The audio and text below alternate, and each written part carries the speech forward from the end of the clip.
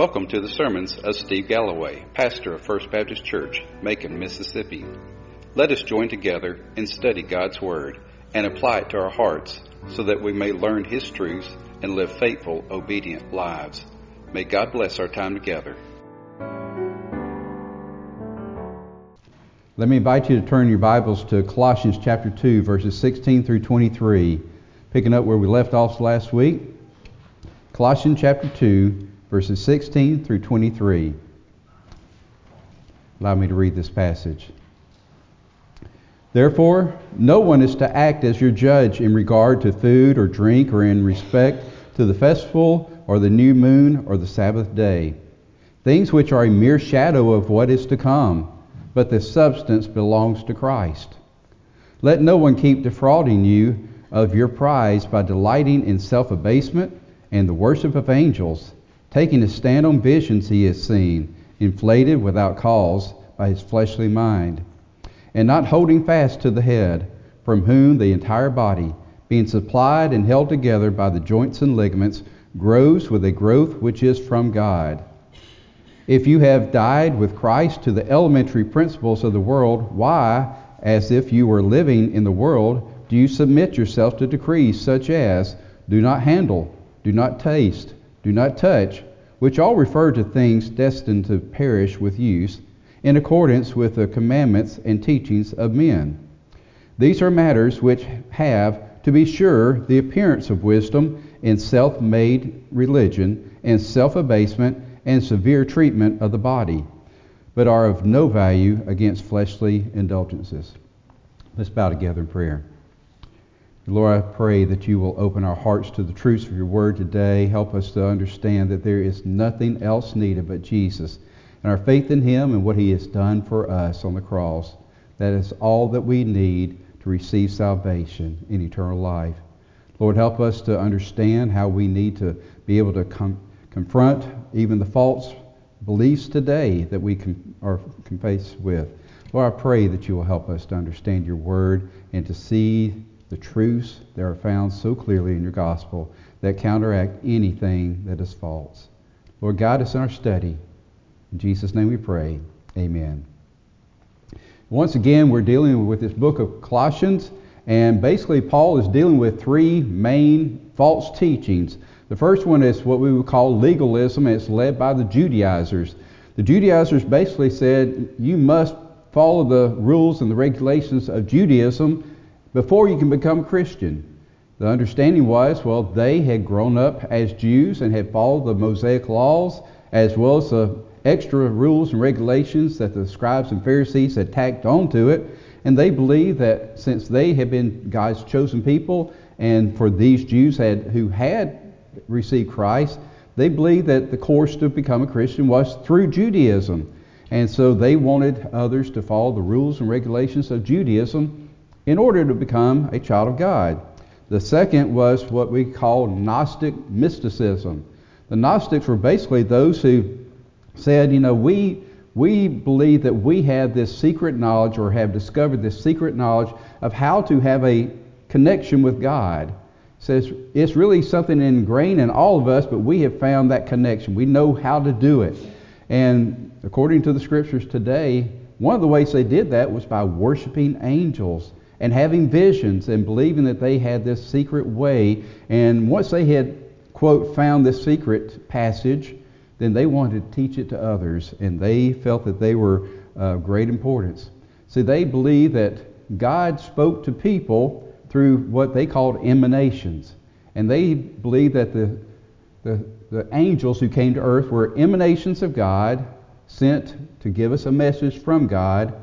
They believed that Jesus, if he were an emanation, was a lesser emanation from God. And so they didn't put much faith in Jesus. Then the third were those who taught asceticism.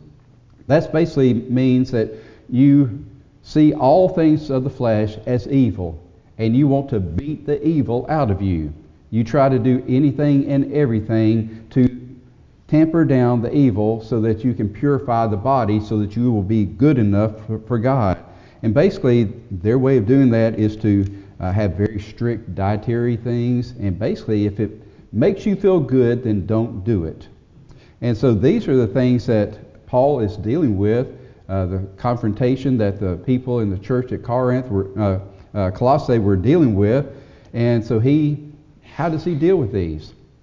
Well, he basically does address them, but he addresses them through the gospel. So we look and we see that through the scripture, we understand that Jesus is the answer. None of these ways of belief have any foundation in the scriptures. So let's look at verse 16. The very first word is therefore. Now you've heard the old saying that if you see the word therefore, what is it there for? It always refers back to what you just covered. So last week we dealt with verses 8 through 15, which deal with that we learn that Jesus is fullness of deity dwelling in bodily form. In other words, Jesus is God, even in his bodily form, which they were struggling with because they believe that the flesh is evil. So if the flesh is evil, then Jesus could not be good because he had to be evil. We also learned that Jesus came and became sin for us, died in our place, being nailed to the cross. We also learned that our sins are forgiven and the debt of our sins are paid through Christ. And it is our faith in Jesus, his life, his death, his resurrection, and his ascension that is a central part of our faith, and there is nothing else needed. It's not Jesus plus works. It's not Jesus plus some other secret knowledge. It is Jesus and Jesus alone that we need. That's what we dealt with last week, and we're kind of adding to that this week. And then he says, let no one be your judge. Says, therefore no one is to act as your judge.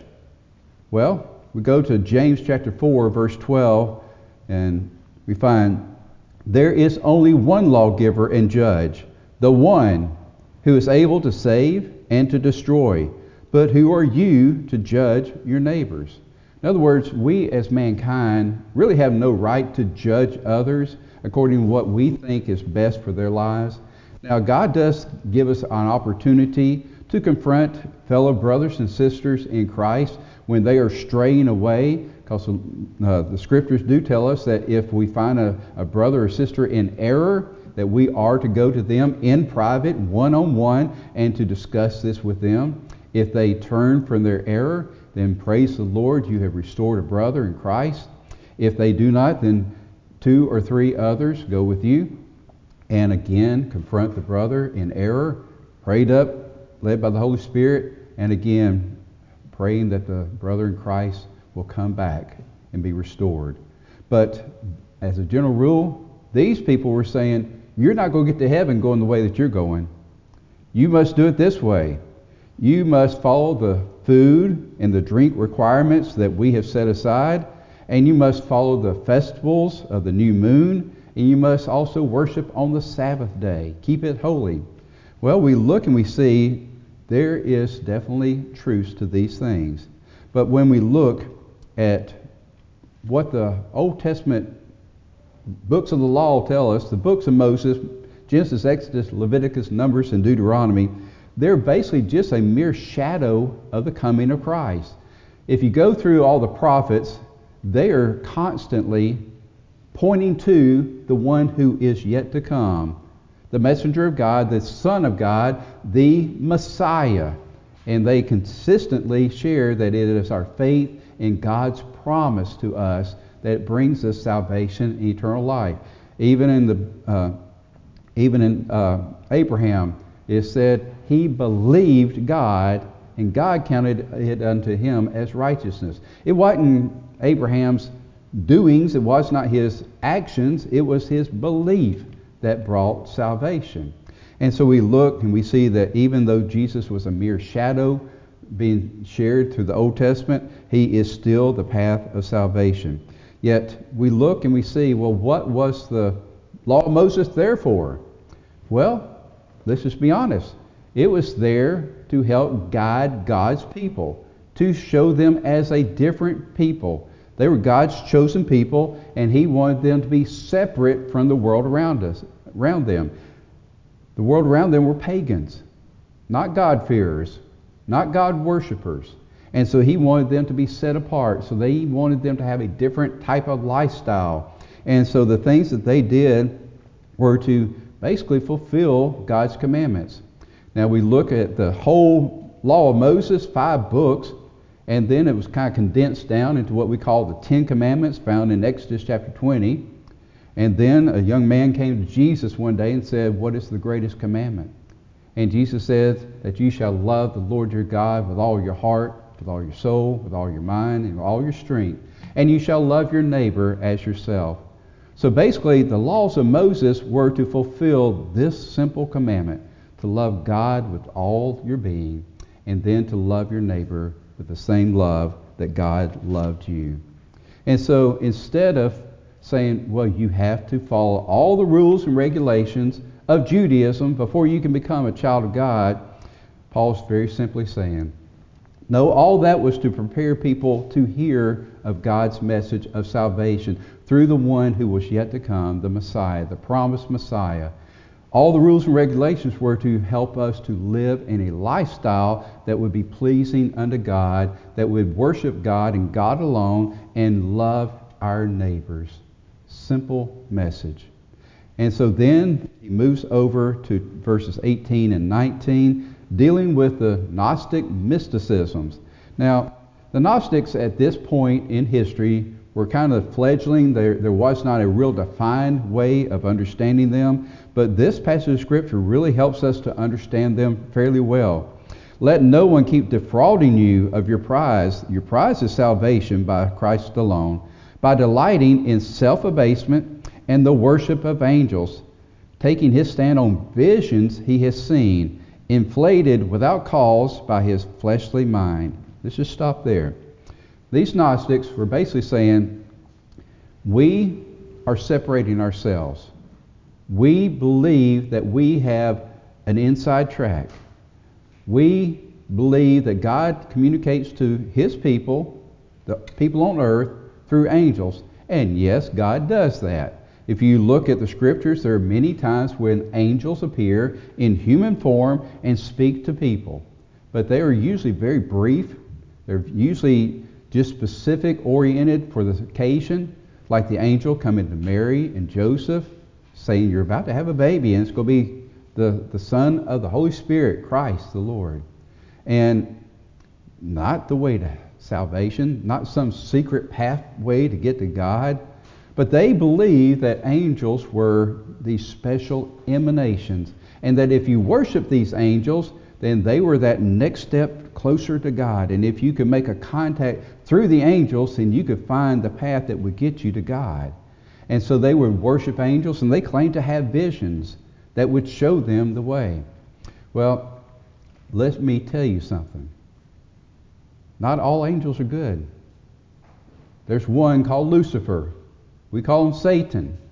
He was a created angel of God who worked against God, who tried to overthrow God and was cast out of heaven.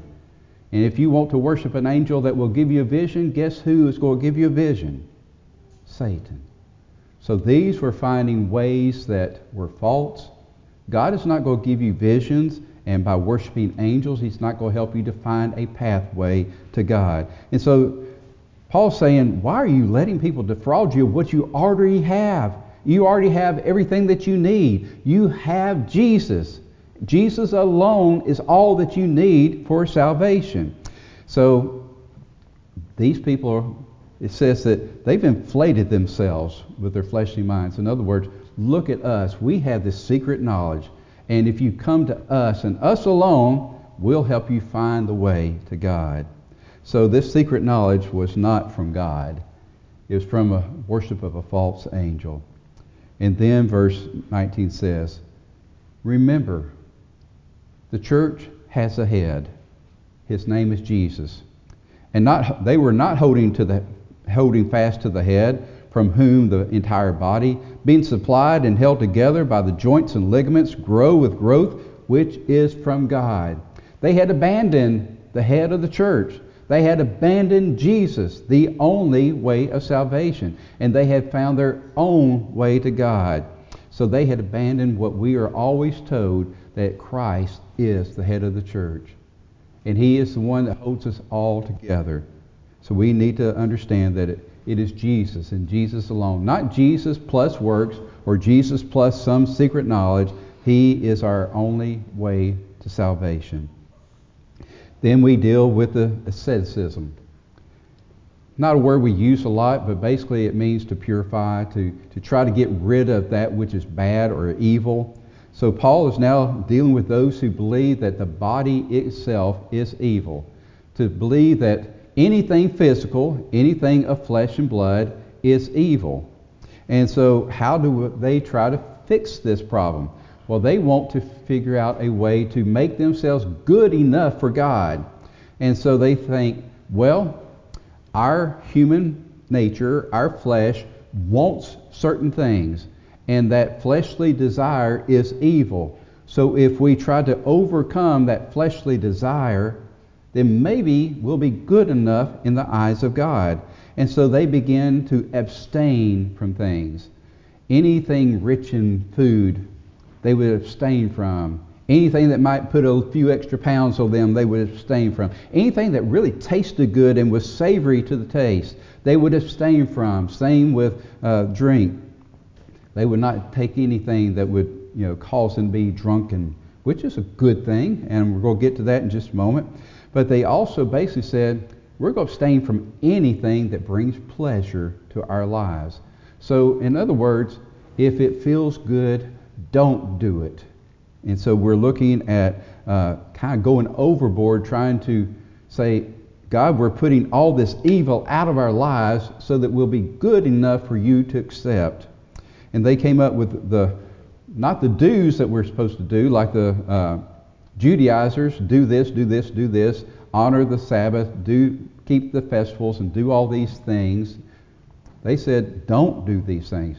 Do not eat this. Do not taste this. Do not touch this. Do not allow this to happen in your life. And so they, again, were attempting to purify themselves by ridding themselves of anything pleasurable that they considered that would contaminate their bodies.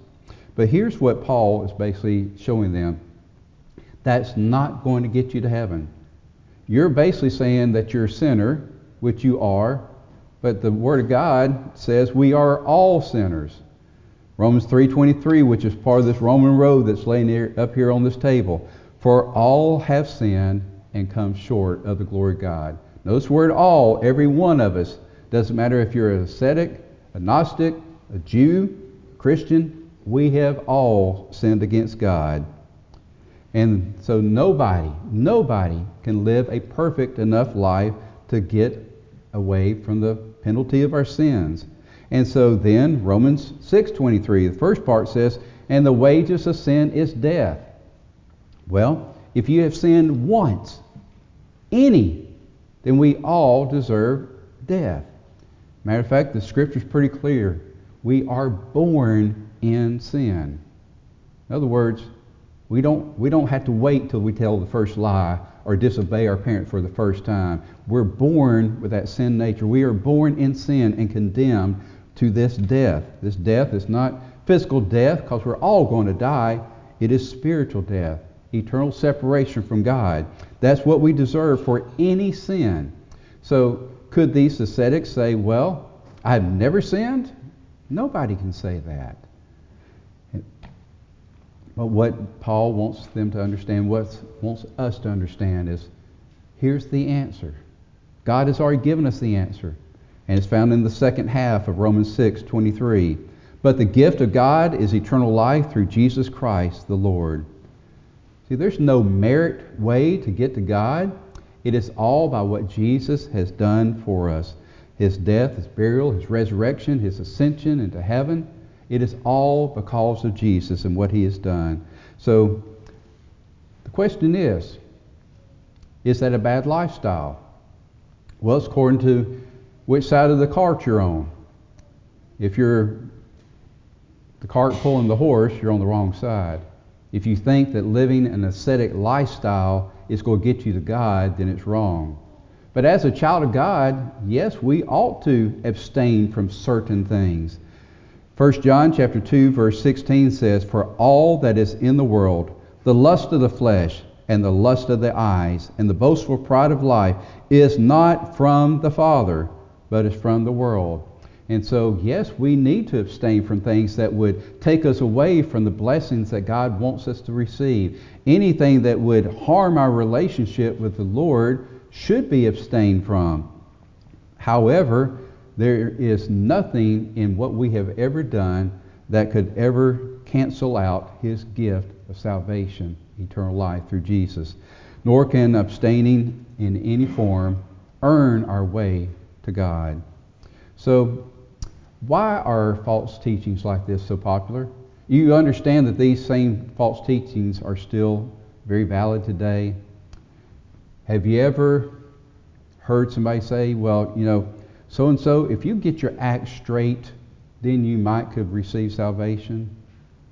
If you quit going to the honky-tonks, if you quit shacking up with so-and-so, if you quit being such a drunkard, then maybe God would accept you. Maybe you could actually show your face in the doors of this church. Now, folks, that has happened and you know it. We see people, we say, you're not fit to come into this sanctuary because of who you are and your lifestyle. Clean your act up first, then maybe you can hear the gospel and come to Christ. That's not the way to do it. And there are also the opposite extremes. Don't do this, don't do this, don't do this. You don't even want to go into the list of all the don'ts. But it's so easy for people to think, if I do these things, if I don't do these things, then I will be better than most, and God will say, you're good enough. You're good enough for my heaven. None of that's scriptural. So why do we deal with these types of things? Why do we entertain false teachings in any form? Here's the simple reason. We as human beings like a step-by-step process to get to where we want to be. An ABC 1, 2, 3 way of getting where we want to be. If somebody says, if you do step 1, 2, and 3, then you will achieve your goal. That's usually what we want to do, isn't it? And these false teachings are basically that. They're basically saying, here's what you do. You do these things. Notice the word you. It is self-done, self-regulated, and self-attempts to get to God. So if you either do these things, or if you don't do these things, or if you listen to us and our teachings, then you will receive what you long to have, a relationship with God. And so we're so tempted to say, they have found the way. It's not through this faith that I don't know how I can relate to. It is reality. 1, 2, 3, A, B, C. I do these things and I'm in. I've arrived. I've achieved my goal. I get to go to heaven according to their teachings. If I do the things that they're telling me I need to do, if I don't do the things they tell me I don't need to do, if I listen to their teachings that they say they have this secret, wonderful information that only they can give me, and I listen, I learn it, I can repeat it back to them, make an A on the test, then I'm in. Isn't that really what we like? If you're an accountant, 1 plus 1 always equals 2. You want things to be real simple, real logical. Let's just be honest. Christianity really is not logical.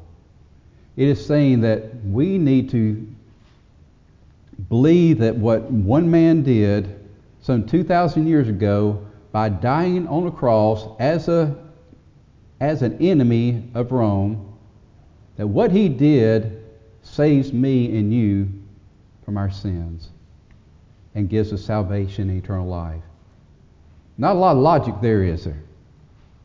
It's called faith. It is believing what the Scriptures tell us, that God so loved the world that He sent His only begotten Son, that whosoever believed in Him should not perish but have everlasting life. It is hearing a verse like that and saying, who is this Son of God? Well, his name is Jesus. We go through the miraculous birth of Christ that we always share about at Christmas time. We learn about his ministry here on earth, all the things he taught. Then we come to that point where Jesus said, it's time. And he set his face towards Jerusalem, and he knew what lied before him, and he went, and he entered that city. Many of the people shouted Hosanna and praise to the Son of David. But did they really understand? Not really. They thought that he was going to be some military or political ruler that would overthrow the shackles of Rome over Jerusalem. They didn't really understand. But then Jesus took upon himself the guilt and the penalty of our sins. And he died in our place, nailing himself to the cross. Praise the Lord. When they placed him in that tomb, he didn't stay there. He proved that he had fulfilled God's purpose. He raised from the dead to prove that he had overcome the penalty of sin. He had overcome death. He had overcome hell. He overcame Satan. And he proved that he is our Messiah, our Savior. And when we place our faith in him, then he alone can save us. I shared with y'all last week the proof positive that Jesus had fulfilled all that God had commanded was that God allowed him back to his rightful place in heaven. When Jesus ascended back into the heavens and people stood on this earth and watched him rise, that was proof positive that God had said, you did it. You did all that I called you to do.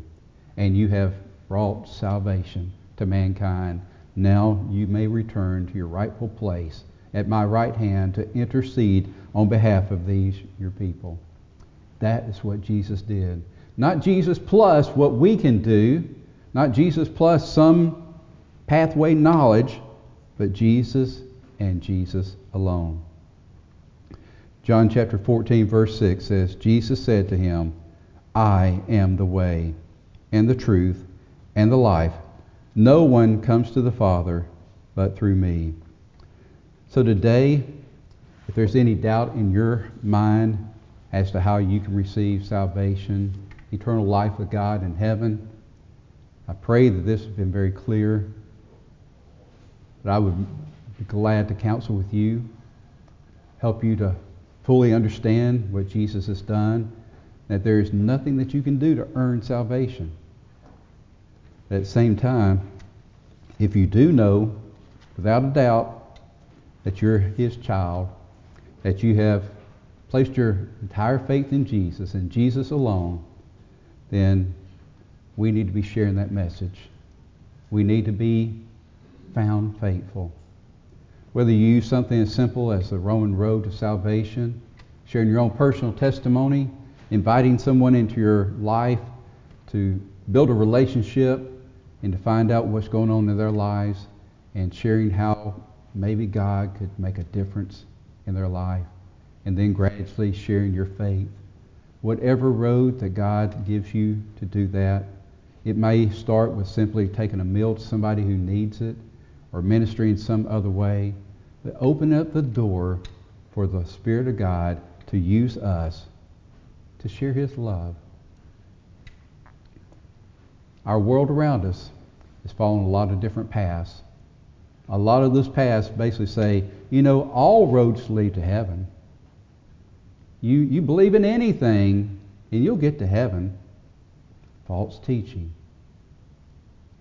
A lot of people say, well, I try to be pretty good.